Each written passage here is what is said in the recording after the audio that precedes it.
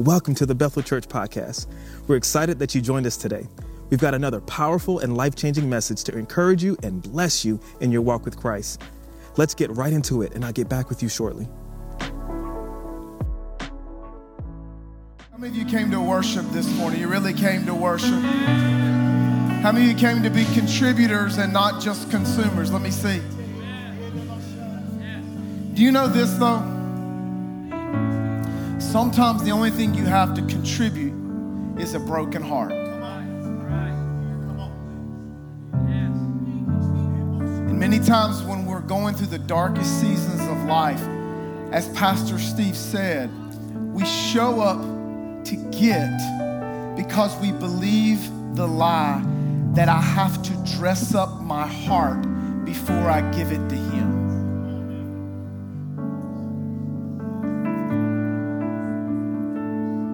He wants you, He wants your heart just the way it looks. He wants your brokenness. He doesn't want you to clean up before you come to Him. He doesn't want you to get happy before you come to Him. If your worship this week might look like a dance, but your worship next week might look like snot bubbles and ugly crying, and that's okay. We've been going through the past couple of weeks and talking about the presence of God. I tell you what, you guys can sit down for just a few minutes, but not long. Don't unlace your shoes. Don't leave, and don't sit back. Stay on the edge of your seat. Because I think God wants to do something very, very special here this morning. But I do believe that many of you need the faith to believe that He can do something. And we know where faith comes from, right? It comes from hearing, and hearing by the Word of God. The Bible says in Psalms 34:18 that the Lord is near to the brokenhearted, and He saves the crushed in spirit. So we're talking about the presence of God, and we all know that God is omnipresent, right? He is everywhere all the time. Anybody see Him in anything this morning? I've seen Him in a bunch of stuff this morning. Last night we hadn't been home long, and my therapy is usually burning something. Any of you other guys like to burn stuff? How many of you women like to burn stuff? Can we just break stereotypes right now? I see you, Mel. Yeah. So me and Fielder were in the back. I think we torched all kinds of things. Nothing like diesel fuel, I'm just going to tell you. I know it's expensive. But I was riding the four-wheeler from the back of the farm to the front of the farm, and I came around the corner, and Justice, one of my sons, and my wife, Caitlin, they were leaning up against the back of my truck, and they were both just doing this. And I sat there, and I just kind of watched them for a minute, and I'm like, what are y'all doing? And they said, we're gazing. They were just looking up, just in awe of God. He is everywhere all the time.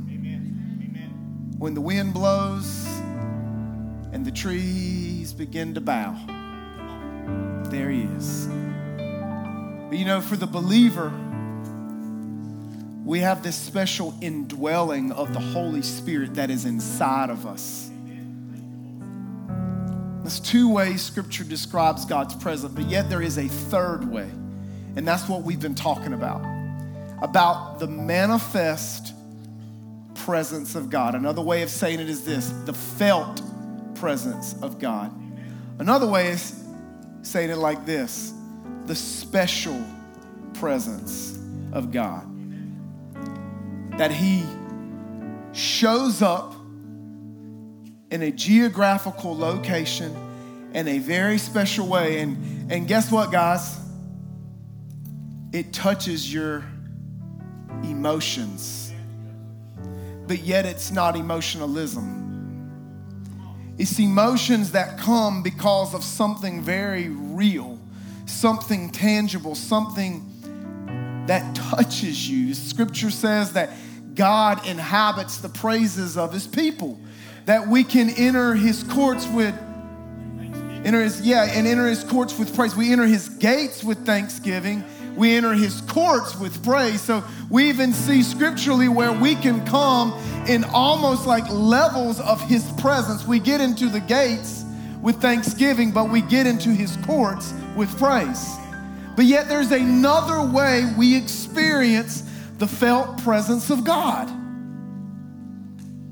The Bible says that the haughty or the prideful, they know him from afar.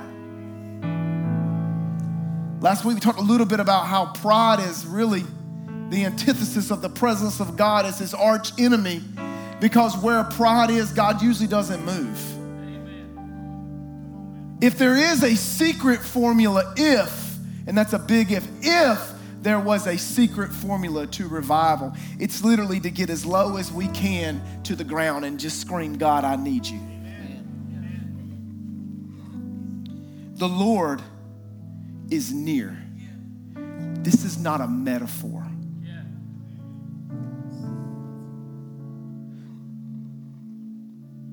Some of us have metaphorized things, that's not a word, I know, that were meant to be taken literal.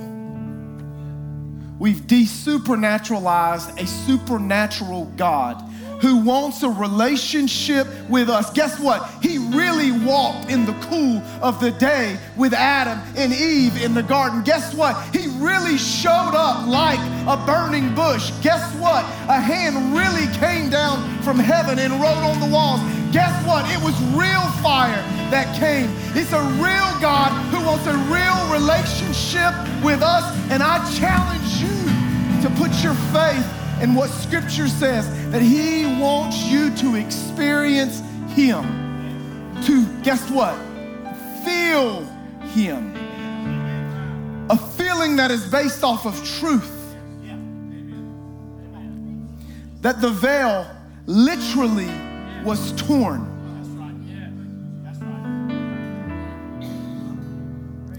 We can't read our Bible without seeing somebody who is completely unworthy, completely screwed up, getting to experience the tangible presence of God. The Lord is near to the brokenhearted, and he saves the crushed in spirit. Well, there's your formula. You want to feel the nearness of the Lord. God, I'm brokenhearted. Y'all, this has been a rough few days at Bethel Church. Some of you know, some of you don't know. I'll give you some info, but a lot of it's not my story to tell, so I'm not going to tell it. But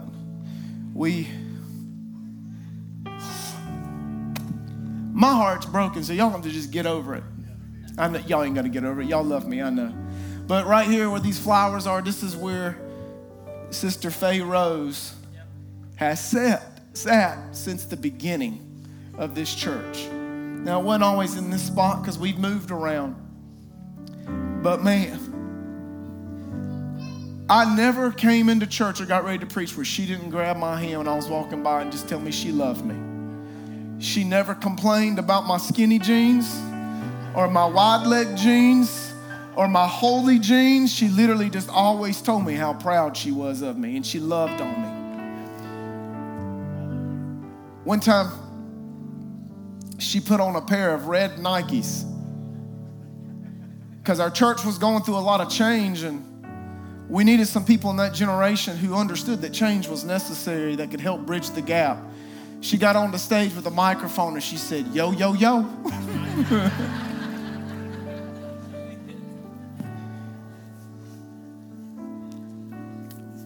We buried her yesterday, celebrated her going to heaven. Today at 4, we're going to be celebrating the life of Miss Rich, who is Miss Sharon Holder.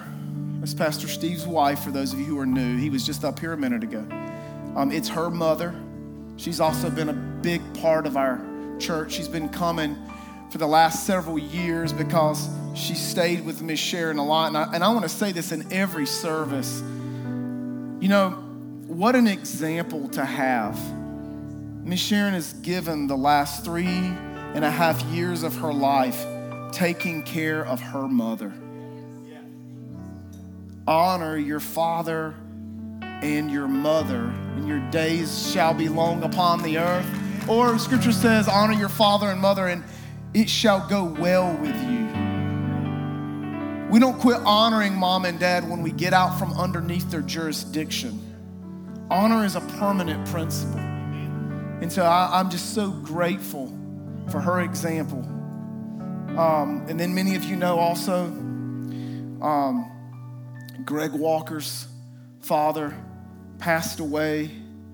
Maurice Thompson's father passed away.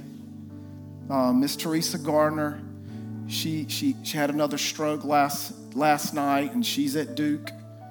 And a lot of you know also too that Pastor Blake and Sarah, their 2 twin boys, Callan and Lofton, were born at 20 weeks old, and they have already graduated to heaven.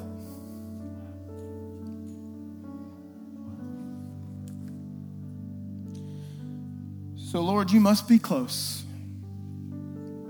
You must be here. You must be near. Because you said that you are near to the brokenhearted.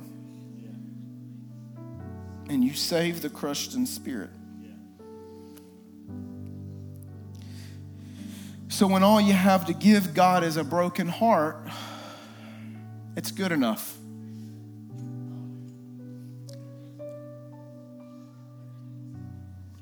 The gospel is not about bringing God wholeness. It's about bringing him brokenness. And many of you were taught to quit crying, to suck it up and get over it. And I want to just go ahead and release you from that right now. That's not biblical. The Bible actually tells us to cry with those that cry. It's okay to cry. You ain't got to be tough.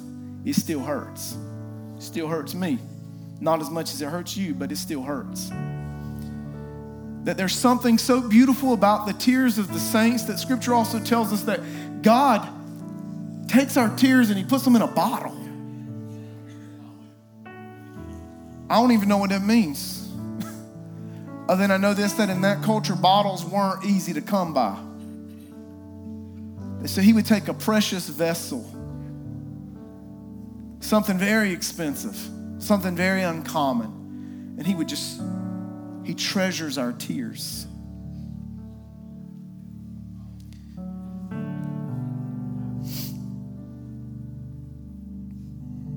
At the beginning of the year, I kept having this recurring dream. I was having a very difficult time sleeping. Anybody else? Yep. Come on, get your hand up if you're having a hard time sleeping. Look, please, can you keep it up? Look around the room. Okay. Let's put that away for a minute. I started having a recurring dream, and I was walking up a hill, and I had this big load on my back, but it was like, it wasn't square on my back. It was kind of off to the side so that it was really difficult to carry. And I would trudge up this hill, and I'd get to the top, and Jesus would be standing at the top of the hill, and he would just take my burden, and he would give me one that was easier to carry. And then I would wake up. I'd go back to sleep and have the dream again. I'd wake up, go back to sleep, have the dream again. Driving down the road, daydreaming, guess what? Same dream. Some of us, our skulls are a little thicker than others, and it takes us a while to learn. I've told y'all before, It takes me 3 services to get the sermon. Jesus said, "Come to me, all who labor and are heavy laden, and I will give you rest." Come to me, all who labor and are heavy laden. So there's a difference between laboring and being heavy laden. I think we see this. The burden of labor is the burden of self-sufficiency. It's the burden of striving, of trying to earn what Scripture says is freely given to us. It's working ourselves mindless, numbing ourselves with striving and toiling, somehow trying to find affirmation because maybe we didn't ever get it. Many of you this morning, you brought in the burden of labor. Now, it's not work, because work is not part of the curse, y'all. Adam and Eve worked before sin came into the world. So sorry, don't quit your job. But labor, it's this you weren't ever designed to be able to carry this burden by yourself. You weren't designed to be able to do this alone. We were designed to cast our cares upon the Lord and to link up with our brother or our sister in Christ and go through this life together.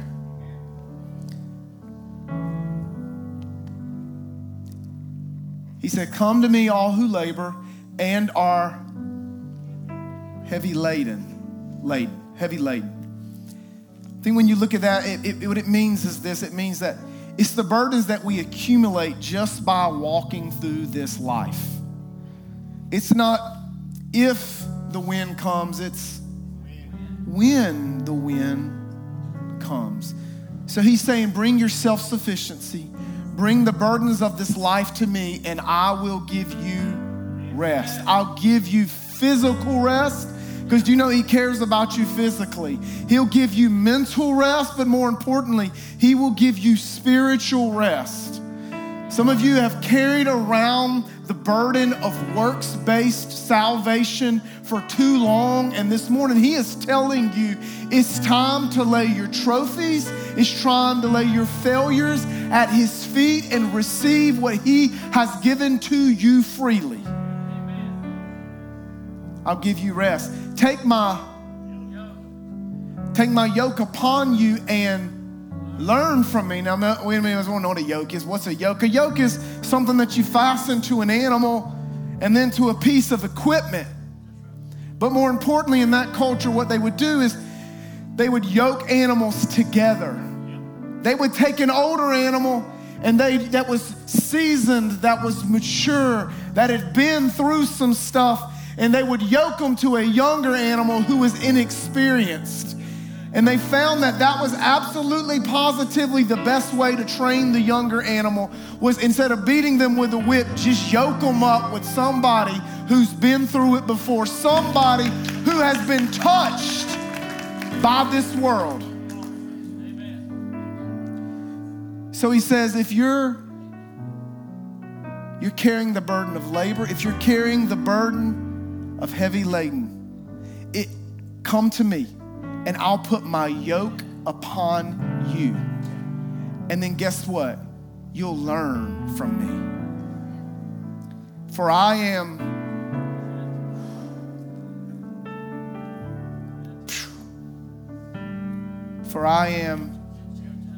gentle and lowly in heart. Can I tell you something? How do I know if I'm yoked up with the Lord? This is how you know if you're yoked up. Your life is characterized by gentleness and humility. In a culture where harshness and aggressiveness and pride is idolized, I know that's 100% counterculture. And you guys know I tell you this every week. I'm not preaching at anybody. I'm preaching to myself, and y'all have to listen.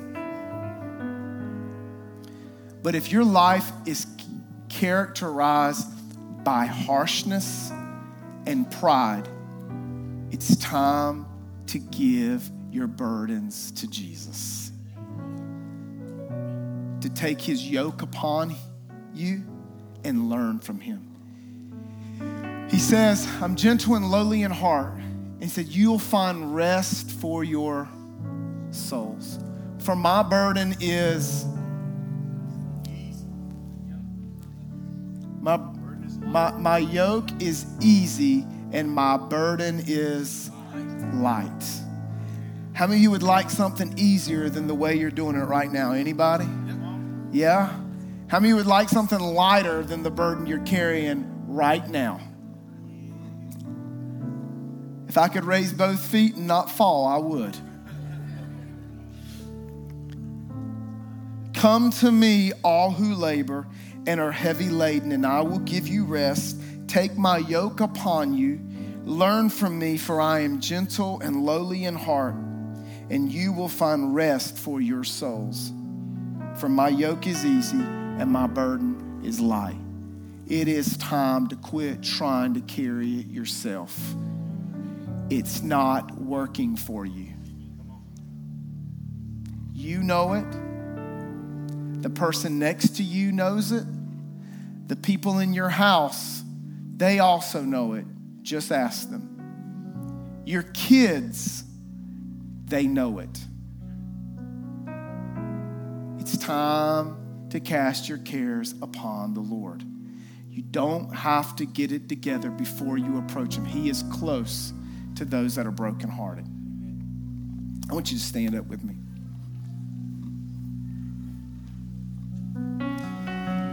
Woo. Can you just be honest with them for a minute? I realize many of you might have never done that before. You might have thought you had to like talk in a special churchese to appease God. But can you close your eyes right now and can you just tell them how you really feel right now? Just be honest with them out loud. Just tell them, say, Lord, if you're struggling, say, I'm struggling. If your heart is broken, say, Lord, my heart is broken. Lord, we approach you in a posture of humility this morning. We know your word is true. It always is. That you're close to the brokenhearted, that you saved the crushed in spirit, that we can bring our burdens to you and receive something that's much lighter and much easier in return. I'm going to ask you if you'll do this just as an act of faith. If you're ready to just trade your burden for his, will you step out of your seat and just come down here to this altar and give it to him right now? Come on. Yeah, just come on. As an act, it's not just an act of faith. You can do it in your seat if you want to. You can walk to the back of the room and give it to him if you want to. But come on. Yeah. Yeah.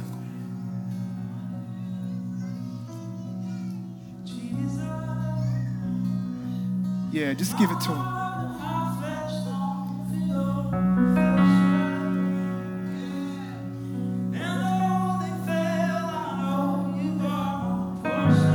There's a promise that he's going to meet us here. And you don't have to do anything. Just bring him your broken heart. Anybody else? If you enjoyed today's message, we want to encourage you to join our Facebook online community. Search for Bethel Church Online for more great content from our pastors and leaders here at Bethel. Join us next week for another inspiring message.